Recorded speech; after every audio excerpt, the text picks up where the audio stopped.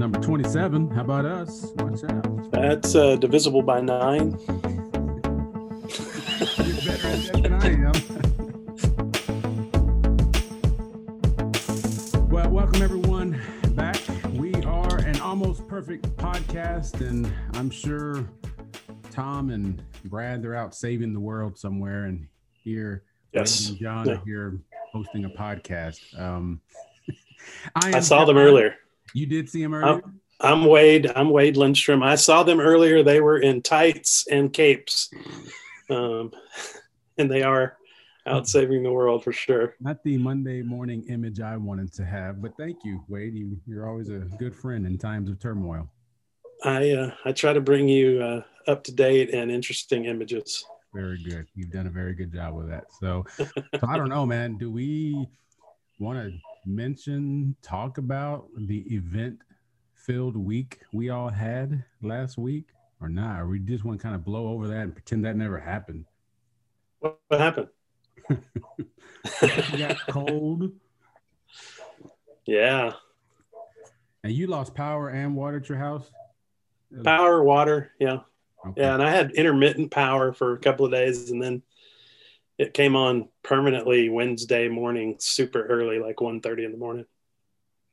And then we had water sometime Thursday. Man, this is rough stuff. I mean, all joking aside, like we actually felt bad. Our water, we lost water pressure a little bit for a couple of days.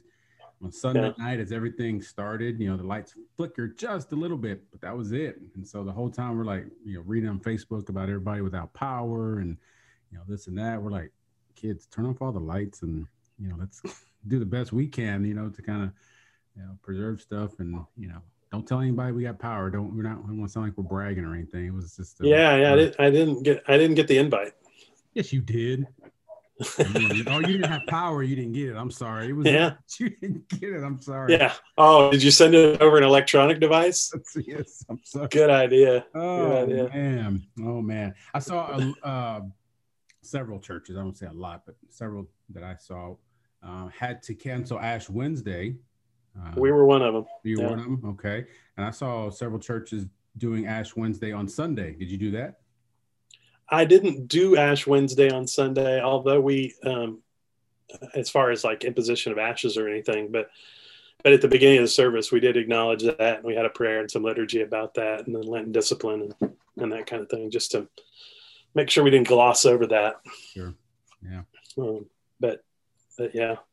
Since we had power, I did something here from the house, and so we were able to at least host something, and people, there were a good handful of people there, live as we did it, and afterwards I think people joined in after it was over, and so we were able to do that. But this whole pandemic, it's been a big disruption, and of course this weather pattern we had this past week was a big disruption. I don't think anybody was looking forward to. Are you good with disruption? Do you handle that well? Yeah, I handle it well because I just pretend it didn't happen. In the moment, I pretend it's not happening. So. And everybody else around you appreciates that? I don't know. I just sort of I'm a bit of a chameleon. I take on whatever's going on around me and try to make people feel better about whatever's going on with them. And it didn't really, honestly, I was bored some with no power, and I was cold a little bit, but there was there were people a lot worse off than I was. So I didn't, it was a little bit of a, just annoying, but nothing was ever in danger. I wasn't in peril or anything like that. So it didn't seem like a really good thing to wring my hands about. When did you decide to cancel Ash Wednesday? Like how far in advance, or how long do you wait to make that final decision like that? Well, when the power wasn't on Wednesday morning at the church, it hadn't been on at all. That's when I decided. Gotcha. Yeah. And I'm glad I did, because I realized later that we hadn't lit the boiler that heated that building. So it was not, even if we had power, it wasn't going to be pretty. Yeah, our AC system's a little weird. You have to, I don't know, there's a whole process and initiation that you have to do every time you want to turn on the heater. And we hadn't done that. And yeah, that sanctuary was cold. So I'm glad we didn't do that either. Anyway, so Lord help us. Hopefully, I think that's the end of winter. If not, we may need to have some words with Father Winter. Well, I mean, that was the winter of all winters. So whatever we get from here is not going to seem like winter, I think. Everybody was happy, on Friday because it was 40 degrees. Right. Heat wave. Yeah. Anyway, all right. So I'm in Austin right now, and it was 7 degrees here. So still? No, it was. Oh, it was. Not today. It's beautiful today. Yeah. I was gonna say I didn't realize anybody else was still cold. So, all right. So, Wade, are you paying too much for your internet? I'm sure I am. I am too. I every month, like, it gets higher and higher. I'm like, well, what's happening? I'm not changing anything. How far would you go to protest your internet, your slow internet in particular? Well, mine's not slow, so I don't feel like it's slow. So you got good internet. Our kids complain about ours, but I have to remind them we've got like 18 devices connected to Wi-Fi.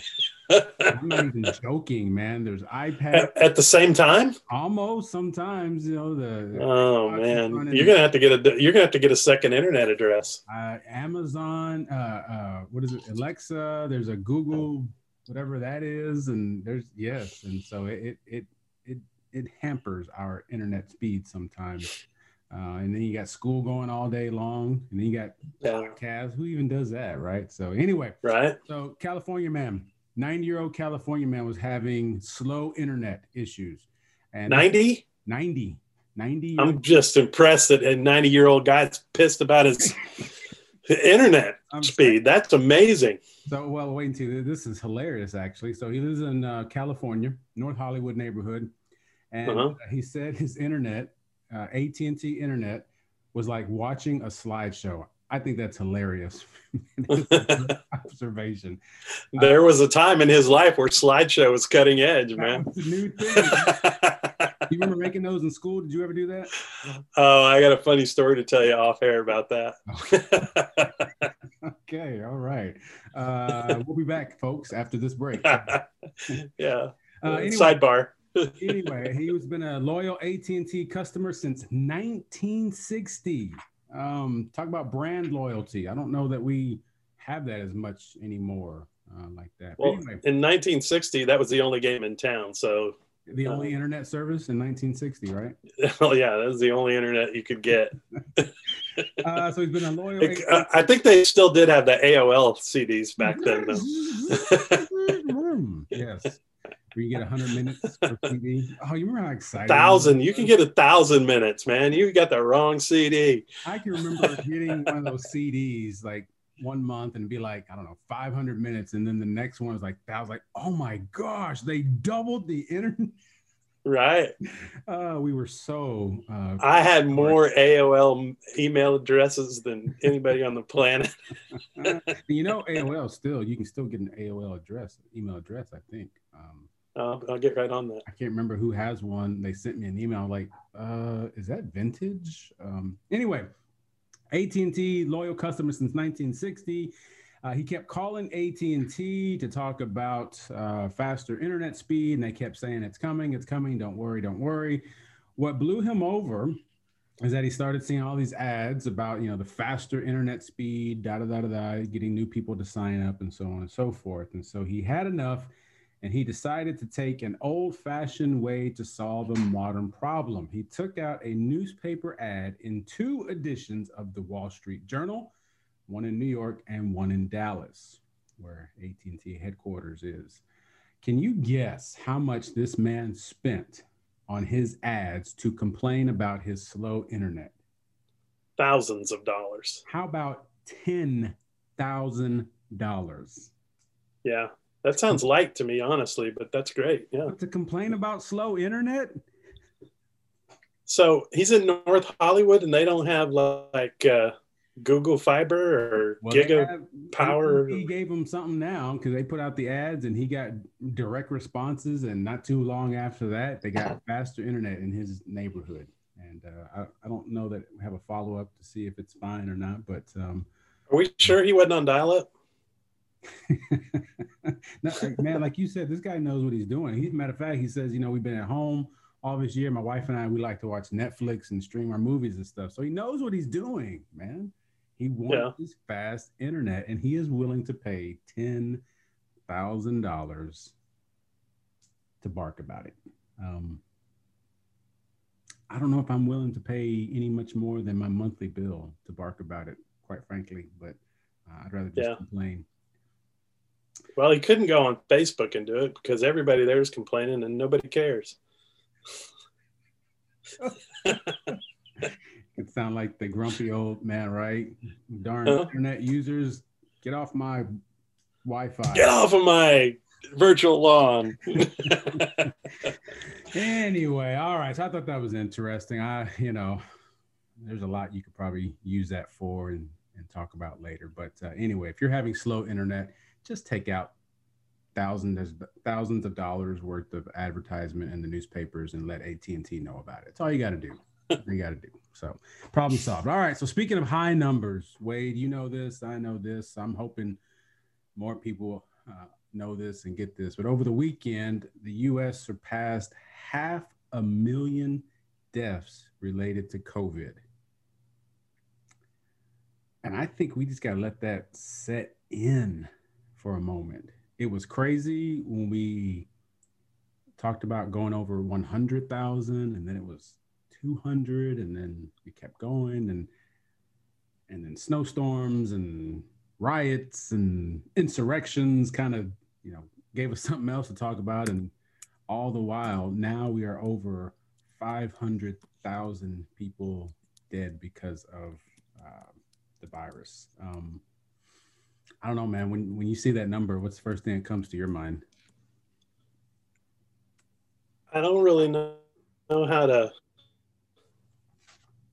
wrap my head around that number.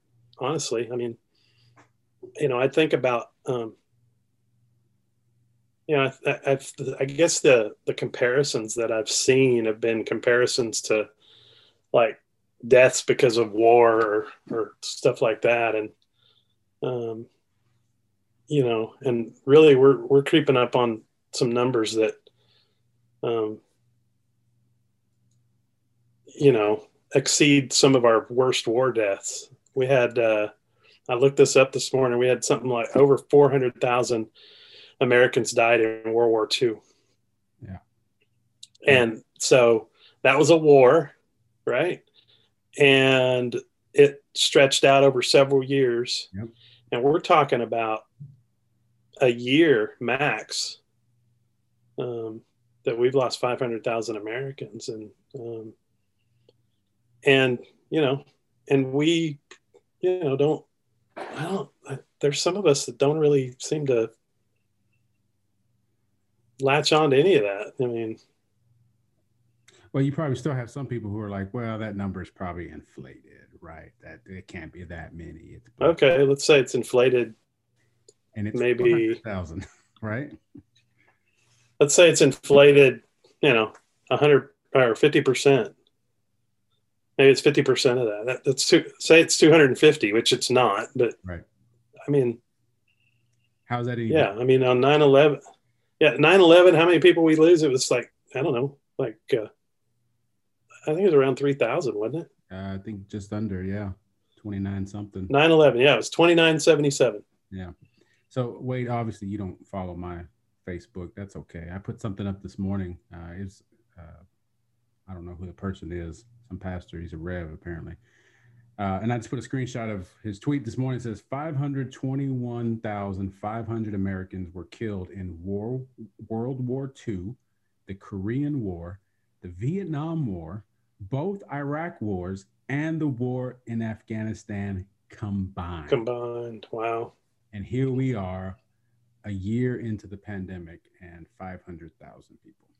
So I was listening to a short podcast from NPR talking a little bit about this and talking about the, this is, if we could talk about this in a much lighter note, we could probably make some good jokes, but psychic numbing That's the term that came out of this this podcast, which comes from what's his name, a psychologist named Paul Slovic, and it talks about how we as humans, we don't seem to have the capability, at least by ourselves, to sort of handle these large numbers and how to respond to them in a kind of humane way. And that you would think, if one person dies, that's a big deal. And we say, oh man, one person died, that's horrible. And you would think as that number increases, so would our empathy and so would our outrage or our willingness to help or to do things to, correct a wrong if needs be, whatever. But as that number grows and grows, what tends to happen is our empathy decreases, and we lose an ability to show compassion and empathy as that large. So it's, in other words, like you said, like we have 500,000 people, and it's like, what does that even mean? Like, how do I even wrap my mind around that? And so consequently, we kind of just, by and large, go about our day as if that number doesn't mean anything. So I sent you the deal. You had a chance to listen to it. What do you think when you heard some of that, and if you've already had some thoughts about that? This idea about psychic numbing. Well, I don't, I had never heard that before today, and psychic numbing. I get that. I think it's pretty clear that as a society, we probably, many of us, if not most of us, have not internalized what that number means. The mere fact that people are willing to take a risk and go protest by not wearing a mask in a grocery store, and make a fuss about that, tells me that we get some messed up priorities in our society. Even if you don't believe that a mask is effective, I mean, why would you? I mean, is that really? If you had any inkling as to what those numbers represented in families, I don't think you would be so quick to do, crazy, risky things like, have a New Year's Eve party or, Right. a block party or, whatever. I mean, it doesn't make sense. Well, it makes me wonder, and it's kind of the point of, I don't know, it kind of point to some of this is, it makes me wonder when you have people who do those kind of things, have you had anybody close to you suffer as a result of this? Have you had anybody close to you pass away as a result of this? And my inclination is to guess that no, they haven't, because if they had, maybe they'd be a little more compassionate and have a little more willingness to back up a little bit and kind of think about what you're saying and how this makes other people feel. If so I've had conversation with some pastors who had churches, their churches were kind of like, no, we're not closing, and it's we don't need to da da da da. And I say, well, our church, we had a couple people that passed away from this, and that kind of gives you pause. At the very least, gives you pause, right? And so it's this idea that as the number grows, the number doesn't really mean too much to us because what are we going to do about it anyway, right? And instead of increasing our sincerity about let's get through this pandemic, let's and just using the pandemic as one example. This is much has been written about this before in terms of how people respond to genocide, how people deal with all kinds of casualties, like you said, related to war and everything. I don't remember who it was reading once about how, in the narrative, the birth story of Jesus, when, Herod kills the babies, right? And, when we hear that, I think a lot of us Herod killed all the babies and, oh my gosh, what is that? 100,000 babies? How many babies are there? And somebody did a little kind of, little research and guessed that, maybe considering where it was and all that kind of stuff, population density and all that kind of stuff, that maybe that number was like I don't know, it was a low number, like 10 or 12, right? And then we're kind of like, oh, 10 or 12. Well, wait a minute. It's still Right. 10 or 12. Why are we okay with saying, oh, it's not that big a deal then? Yes, Yeah. it's still 10 or 12 little babies, right?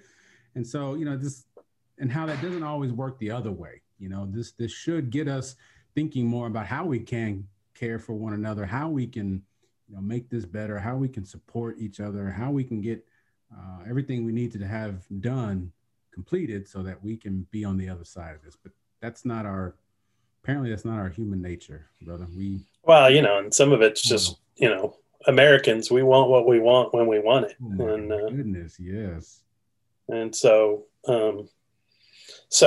you want what you want when you want it. And that's kind of our default, cultural standard, I think. You should be able to get more of what you want when you want it. If you have the means to do that. And so we come into this place where everybody, in order for this to work, everybody needs to take care of everybody else. So it's a kind of it's like a social contract that we all have to enter into. And to the degree that we have people that are unwilling to, which seems like we have a lot this time,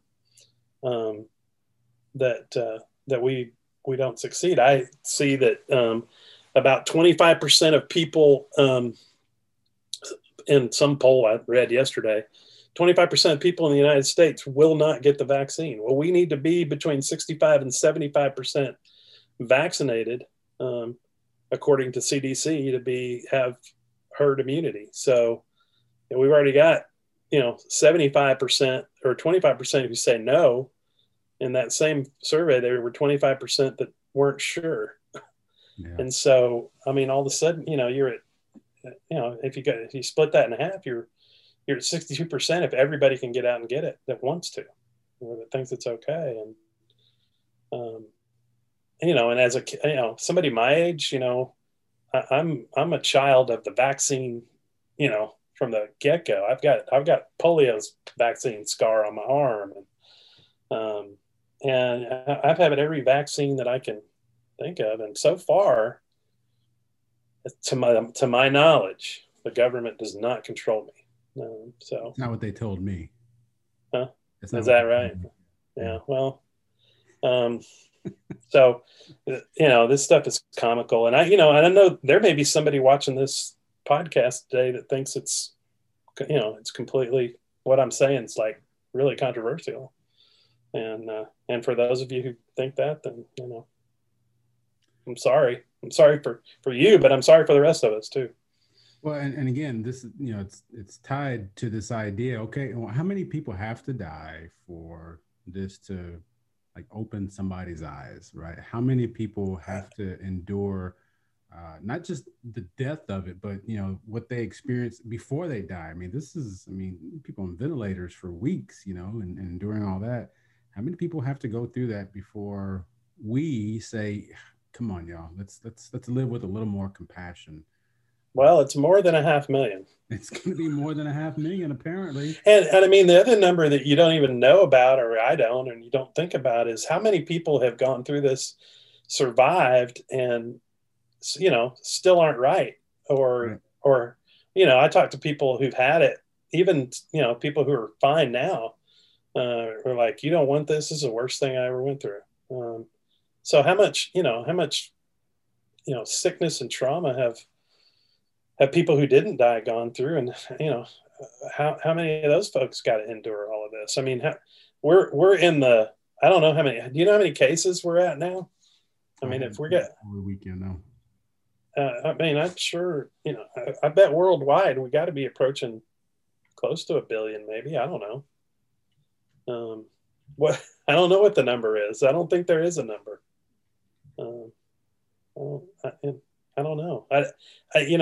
I think the guy that in the podcast is right. I think we got to focus less on statistics and more on stories.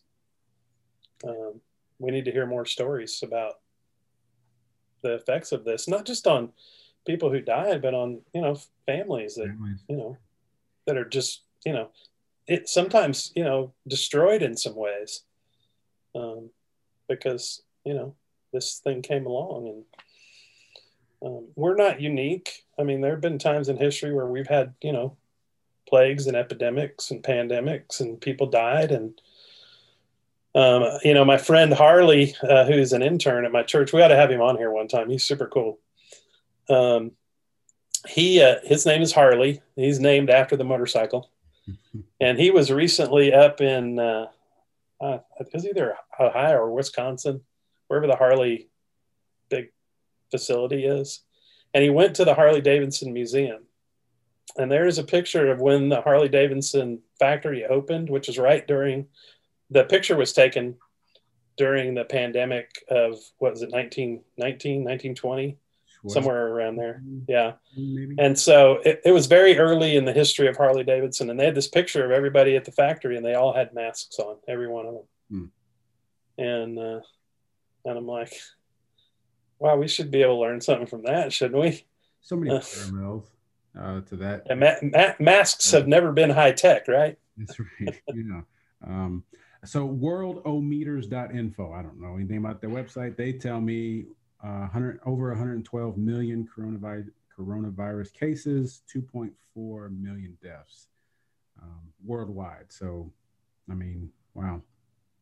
Wow. So we've got, you do the math. We've got about a quarter of the deaths are in our country. And, talking about your social contract, like you mentioned a while ago, I think it was New Zealand last week. They had been COVID free. They had locked down and, done all that stuff and blah, blah, blah, and had reopened, and everybody was happy. One family tested positive after that, and they all went on lockdown again because of one family. But it was because this concern for one another, and the idea that, we'll get through this when we get through this, and I mean, it feels like, from what I've read about New Zealand in particular, is that not that you're forced to go on lockdown and you're going to get arrested. That doesn't seem to be what the feeling is. It's, we're going on lockdown because we care about each other and we want our country to not suffer. And that's a different mentality than for some of us here, and I don't even think I'm immune to that. I mean, I probably most of the time, when I'm walking back to my car after I forgot to put my mask on the way into the grocery store, I'm probably in the back of my mind thinking, this is a real pain in the neck. I don't always think, hey, this is my way of serving my neighbor. Now, when I think about it sort of intellectually or logically in a forum like this, that's an easy jump to make. But I think in my day to day, I don't know that my attitude's always all that great. I do not ever go anywhere without a mask, and I won't be going. But in my forgetfulness, when I remember, I think probably my default place is to say, this is really a pain. Well, and that's when it starts to be an inconvenience to you, or where you take part of it, or some kind of consequence that you have to deal with, which seems to be, that's where a lot of people have started. This could have, or maybe it already has, some kind of consequence that I don't want. And we start with that instead of starting with the other part, that this actually has an impact on so many other people in ways that may be related to me. But a lot of times they're not. It's not just me that I'm going through this. But instead of starting with that this is something we're all dealing with, people are dying, blah blah blah, we start with, this is why it bothers me, and I'm not going to settle for it. Instead of reversing that and catching yourself when you do that, instead of leading yourself. So well, and I'm sitting here right now. I'm in Austin. I'm not in Corpus Christi because my 82, almost 83-year-old mom is in the hospital with pneumonia and COVID, and I know how careful they've been, and she still got it, and so, and she's doing okay, but there is some fear and trepidation about all of this because we read that disease can go south in a hurry. So, so yeah, I bet for me my annoyance at masks is probably going to dissipate some. And close to it. And to me, and for me, That's a story. That's a narrative. My mom's not a statistic. She's my mom. You know? Yeah. Yeah. So I got a reading from Adam Smith, who this is from 1759, right? So a lot of Radio times, station. I'm sorry. 1759. Is that AM or FM? BC. Oh, So a lot of times, whoa. a lot of times we have these conversations now, and there are people with, that this is all political, and we're just trying to promote an agenda, all this kind of stuff. But you and I think right now, you called us a platform. Wow, that's great, Wade. We are a platform. Did I call us a platform? Did I say that? I think so. Oh no, you called us a forum. That's what you said. A forum. Oh, okay, good. It sounds actually more astute. So thank you for that. You're welcome. Anyway, so I'm kind of a stooty. Okay, I'm going to get through this. But anyway, this has a connection to us, has a faith connection, because I mean, this matters to us. I did a sermon on Ash Wednesday from the prophet Isaiah, and we're talking about what kind of fast does God require, and God tells the prophet to say, this is what I require that you, essentially, I'm going to paraphrase, obviously, you care for each other, care for those in need. That's a part of how you live out your life, that's what God cares for, not your religious theatrics that you do just to get in good with God. And how this is a part of who we are, that we have to figure out, that we've got to say, what can we do as church, as the body of Christ, to not just recognize this, but do something about it. So anyway, let me read this to you. It's from something called The Theory of Moral Sentiment. He says, "Let us suppose that the great empire of China, with all its myriads of inhabitants, was suddenly swallowed up by an earthquake, and let us consider how a man of humanity in Europe, who had no sort of connection with that part of the world, would be affected upon receiving intelligence of this dreadful calamity. He would, I imagine, first of all, express very strongly his sorrow for the misfortune of that unhappy people. He would make melancholy reflections upon the precariousness of human life and the vanity of all the labors of man, which could thus be annihilated in a moment. He would too, perhaps, if he was a man of speculation, enter into many reasonings concerning the effects which this disaster might produce upon the commerce of Europe and the trade and business of the world in general. And when all this fine philosophy was over, when all these humane sentiments had been once fairly expressed, he would pursue his business or his pleasure, take his repose or his diversion with the same ease and tranquility as if no such accident had happened." So in 1759, he's describing the same thing that you and I are talking about today, where we hear this 500,000 people, and it's kind of like, man, maybe we should do something about that, But then we just kind of go on about our day as if nothing has really happened. And so as a church, learning how to, as Einstein put it, I wrote it down, you say, how to widen our circle of compassion. How can we, as the church, widen our circle of compassion so that when we hear these numbers like this, we learn to reflect on the reality that there are lives behind the numbers? How do we as a church, Wade, increase or widen our circle of compassion? Well, I think I think we kind of do what we're supposed to do as a church. I'm hoping that most of our churches have a pretty wide circle of compassion to begin with. But it's loving our neighbor. It's having eyes to see where people are hurting or broken or grieving, and the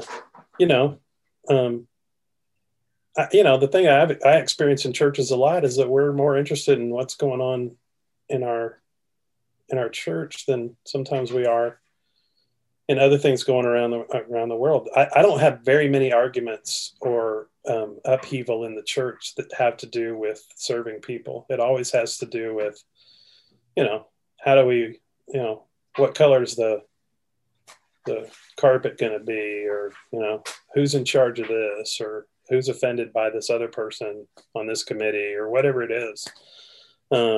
That seems to be where the most dramatic things happen in serving a church. And I would rather the dramatic things be, hey, we really made a difference in somebody's lives, or we got to really watch somebody transform, and we were a part of that. And so I think it's the thing that we try to do and we try to teach. And and it's not a place that you get to. It's a process. I think we call that something like sanctification in the church. And it's just, I think, tuning your heart into something different than the rest of the world might be tuned into. I think our society is tuned into, how do we beat this pandemic? Well, what's my political position about that? Am I still happy, overjoyed, and overwhelmed by the election, or am I still mad and I'm trying to whatever? Rather than, can we tune into what's going on around us? My church can't fix what's going on in, New York or Washington, D.C. or whatever, but we can deal with what's around us. And, I had an experience last week. I preached about it yesterday, where I was driving back and forth from my house to the church on Alameda. Two to 4 to 6 times a day, checking on the church, even though nobody was there, but it was, we were waiting for a pipe to bust or something. And, my, Terry, my ex-wife, she was staying with us because her house was worse off than we were. And she said, "Hey, you think we could take some hot food to that lady over on the bus bench?" And I'm like, "What lady? What bus bench?" "It's the one in Alameda right there by HEB. And I'm like, I haven't seen her." "Well, she's been there for 3 days in a sleeping bag and hadn't moved." So we took food over there, and, I felt like an idiot. I hadn't seen her at all. Because I was focused on what was down the street that needed to be taken care of. And she needed more immediate care than my church building did. Yeah. In church, you hear people talk about, let's pray for those in need. And that's a great prayer. But right. What happens often is that we neglect those in need who are sitting right next to us in church. It's easier to talk about than it is maybe easier to spot, to recognize, or maybe even to do something about. So yeah, that's kind of where we are. So just kind of in closing, if we're trying to make sense of what our church's mission is in making disciples and caring for the spiritual and whole well-being of people, whether it's a pandemic, whether it's people who do not have a home, whether it's abuse, whether it is lack of food or other basic resources, the needs that people have, those are real people of God. And in the church, we're called to be that people that cares, right? And the numbers mean something, right? But they also, we can't get lost in the numbers and just think like there's nothing we can do. There's a number we can always acknowledge, and that's the one that's in front of us, right? There's an old book. Yeah. You can't do everything, or do something, right? Yeah. And and try to, whenever I see this stuff reported in the news, it's 500,000 deaths. Well, those are 500,000 people. Those are 500,000 lives. Those are 500,000 souls. Those are 500,000 individuals who were, if we believe what we believe about God loving us, he loved them too. And each of us may not have lost anyone. We may not know somebody who died, but each of those people have people who do, and God lost 500,000 children this year, just to that, not including everything else. And so if we're going to love God, I believe that God, when we cry or when we grieve, I believe God grieves as well. And God's had to do a lot more grieving than any of us this year. And if God grieves, I think, we should be grieving proportionately if we can. And so whatever that looks like for you, if it means praying or serving or going deeper in your own faith. And, but yeah, I think you're right. Do something. Don't. I use it as a sermon illustration from time to time. Our world's favorite Bible verse is John 3:16. For God so loved the world that he did something. Right. And that's what it comes down to. So, all right. Well, either way, as we think about our response as a church and, as people of God, what it is that we can do to help each other. I mean, still looking at that number, 500, 500,000 people in 1 year because of one thing.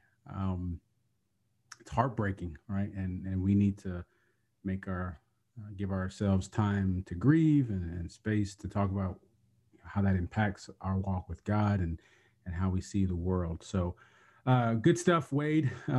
See, we didn't need Tom or Brad after all.